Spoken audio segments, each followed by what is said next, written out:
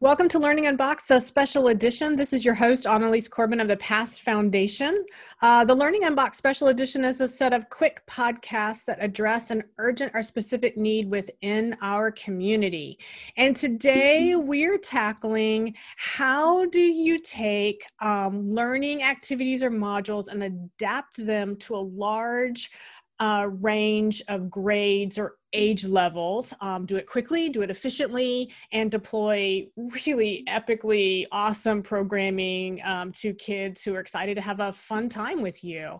And joining us for this conversation are Alyssa Redder. Alyssa is the project coordinator of our student programs at the Past Foundation. So thank you, Alyssa, for joining us. Yeah, thank you. And joining Alyssa is Ashley Price, who is our Assistant Director of Student Programs at the Past Foundation. So Ashley, thank you for joining us. Thanks for having us. Okay, so we're going to dig right in here and talk about the how, the what, and the why of adapting programs, because the two of you do this all the time. So Ashley, let's start with you. So what's the premise as it relates to how do I take an activity that I want to deploy to a group of second graders and make it applicable to both kindergarten and fourth grade? What does that look like? Yeah, I think for us, the first step that we really take is that it's important to know not to be afraid when you see an activity that you might want to do and think, oh, this says that it's for fifth grade. I can't do it with my second graders. That's not true. You can. And so that's one of the best things about being able to do this and really working through it is taking really awesome, like you said, Annalise, really awesome activities and thinking, okay, so how can I make this second grade activity work for those kindergartners or those fourth graders? So in terms of taking an activity and bumping it up grades, really what we do is we think, what can we add on to this? So do we need to take another activity and maybe mix it with this one to really bump it up and make it a little bit more have a little bit more meat to it. So when we're bumping it up grades, we really think about that. When we're taking it down grades, it's what can we do for the kids that they might not be able to do for themselves. So we're not necessarily taking anything out. It might just be something like maybe there's something where things need to be put together and the kids don't have quite the dexterity to do it yet. So, okay, so we know that's going to be some things that we need to do ahead of time. So it's really what are those things that we can do to help the kids when we're going down, and then when we're going up, what are things that we can add to make it a little bit more meatier and give them a little bit more information? Yeah, that's awesome. And some folks really struggle with this. They're like, oh my gosh, this wasn't written for this. So how do I make that modification? So Alyssa, give us an example. So give us an example, a tangible example of one of the activities that you guys have used, numerous times that most recently you made some pretty radical modifications. You're not unused to working with elementary kids, but you recently had the chance to work with the itty bitties. So tell us about that. So we ran a art and STEM program virtually over the summer, and this trickles down from our virtual to our community in person. So we ran virtual for middle school art and STEM and elementary school. So 5th through 8th grade, and then 3rd through 5th grade. And we adapted both of those programs to fit those grade bands. And then when we were planning for community, we took the art and STEM and we adapted it even further to go then into the preschool, pre-K, kindergarten. And so wow, that's a huge spread. Yeah. And we used very similar concepts. We, like Ashley said, we took some things out that we thought, well, maybe this is something that, may not be at the kindergarten or preschool level to understand, but we still want to make sure they understand the concept. We use some of the same terminology because at the end of the day, we feel like if you allow kids to be introduced to those concepts, you give them the ability to understand and the freedom to understand. I think a lot of times educators or people in the community, they think, well, that child's not going to understand that. I think allowing them and giving them the opportunity to do so it allows them to explore those concepts, and doesn't hold them back from that. So I think that's the best example of how we've adapted a program. So we were able to do actually art and STEM preschool through 8th grade this summer. That's pretty awesome. Yeah. So Ashley, give us an example of this art and STEM. So like one component and what the exact modification was. I mean, I think folks really need to get into the nuts and bolts of how you did what you did. So give us, because I saw some amazing photos, and we're going to share those with our listeners, that came out of some of the pieces that you guys did with this. And it was the variety of stuff. I was really blown away, actually, by the way you guys did this program. So give us a tangible example of a concept that you modified. Yeah, so I think one of the concepts that we talked about was the M in STEM, which was math, talking about different shapes. And so we actually used tanagrams to talk about the shapes, which are basically you let the kids have different shapes. So anywhere from like diamonds, squares, triangles. And what they have to do is they actually have to build different pieces of art using those shapes. So for the younger kiddos, what we did is we actually had pieces of art that already had the shapes outlined. So all they had to do was find the correct shape and match it.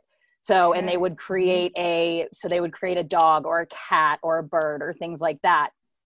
And as we moved up in age with the kiddos, it turned into, okay, here's an outline of that art. Now you have to figure out, how do the shapes fit in there to create that art? So how do you put those squares, those diamonds, those things in there the right way to create that animal or to create that piece of art, that flower? And then as we even got further into the age groups, it was now take these shapes and create something of your own. What kind of piece of art can you create? And we also tied in color with that as well. So before we did the tanagrams, we talked about different types of colors. So we talked about primary colors, secondary colors. And with the younger kiddos, we really hit on those primary colors and why they're really important. And then as we got up into the upper grades, so like the middle school ages, we started talking about tertiary colors and where we get tertiary colors from, how secondary colors are creating those tertiary colors and the primary colors and those kinds of things. And so they were actually able to use the different colors and figure out how they mix to make those pieces of art. So as we went up, it was really adding those things in to really make the activity appropriate for that age group. Right. Wow. And like I said, I saw numerous examples, and we'll post some. The kids were just really blew this stuff out of the water, right? And they had great questions, and they, really, really amazing products. So Alyssa, talk to us a little bit about the constraints. Where were the difficulties in this this exercise or this endeavor? Because these things, although it turned out really well, from the sort of instructor side of this, it can be a little bit daunting. So where were the sort of constraints or the push points, I guess, the stressors in that piece of the work as you got into the implementation and the deployment, as it translates to, here's what I had in mind, but then when I started doing it with the kids, right? Because we hear that from our teachers and our providers, our instructors all the time. I thought it was going to happen like this, but then this other thing happened instead. Yeah. So I would say when we were trying to adapt the program between the middle school and the mid-elementary was probably where the most constraint was. The preschool through 3rd grade, that one, the kids are so enthusiastic and interactive. It was a little bit of a different, not that the middle grades aren't, but it was just a little bit of a different environment. Trying to figure out how we really wanted to provide the 3rd through 5th grade and the 5th through 8th grade really some of the same content, but how do you continue the engagement with those 3rd to 5th graders in the same capacity as a 5th through 8th grader? And so I think that's where we found the most of the, bottleneck or constraint, is that Ashley and I would talk after at the end of the session and be like, okay, what are some things we could do tomorrow to really keep them engaged? And we would do something that we would do with the middle schoolers, and the kids would maybe have a harder time with it, or it wasn't as attractive to them. And so those were, I think, the constraints that we found, you know, in the middle grades, and so 3rd through 5th grade and 5th through 8th grade, we talked about artists specifically. So that was one of the things we really wanted to show some relevancy with artists that are popular. And so the middle schoolers ate it up. They thought it was, you know, really cool. It was a really cool concept to understand. But the 3rd through 5th graders, it was a little bit harder for them to get that. And so we would come back to the drawing board and be like, okay, how can we fix this? How can we make this? Maybe we'll take this out. We did this with the middle schoolers, but maybe it didn't work with the elementary. So let's try something different to help this, you know, this constraint that we came up against. And typically it would work the next day. And again, we would go back to the drawing board if it didn't.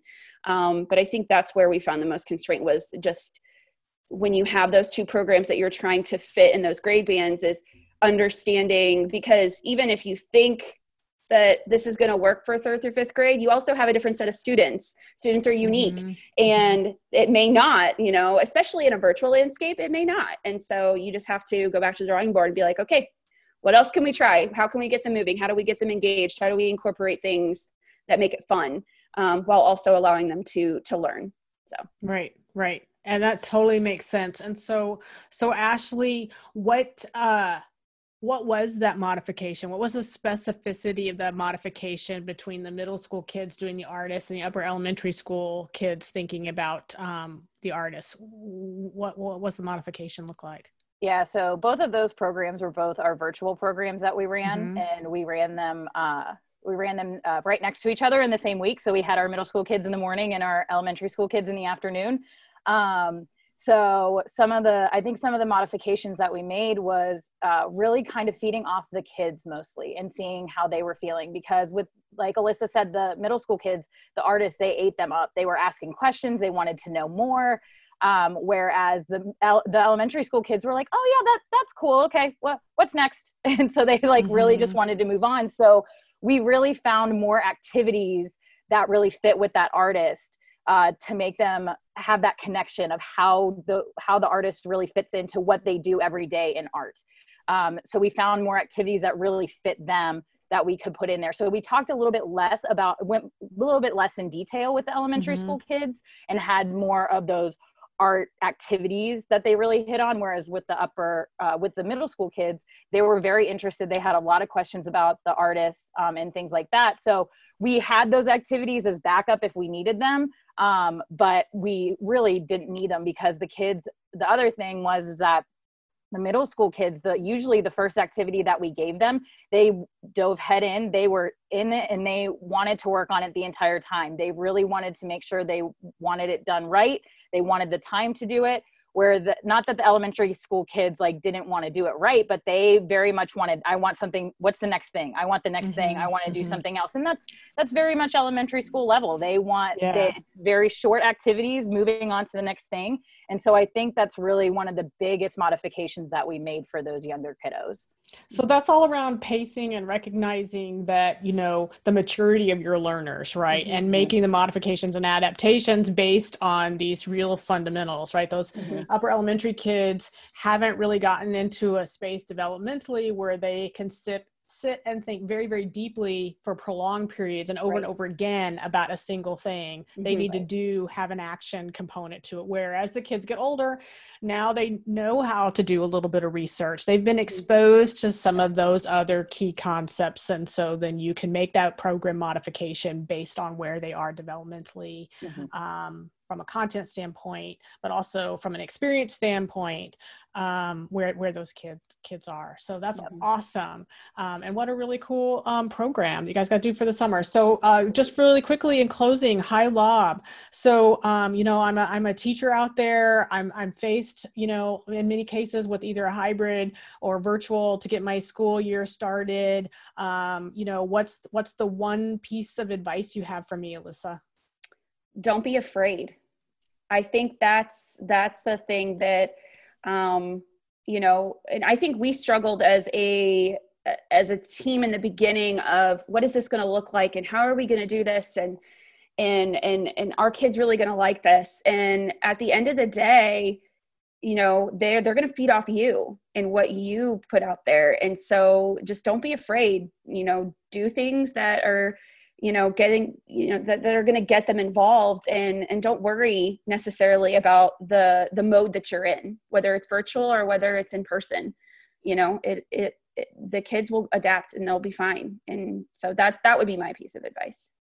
And what about for you, Ashley? Same question. What's your advice? Alyssa took mine. And that's okay. Yeah, I mean, I would say the same thing. Like, don't be afraid. If there's an activity that you want to try with your kiddos, give it a try. Let them try it out, see how it goes. You can make modifications as you go. We do it every time we're with kids. We make modifications as we go. So just don't be afraid to try those new activities that maybe you're questioning a little bit. Give it a try. I mean, the kids will give you feedback, and you can make the modifications that you need to make. So that would be mine.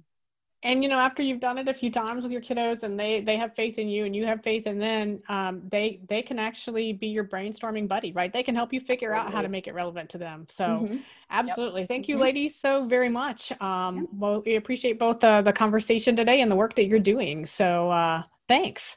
Thank you.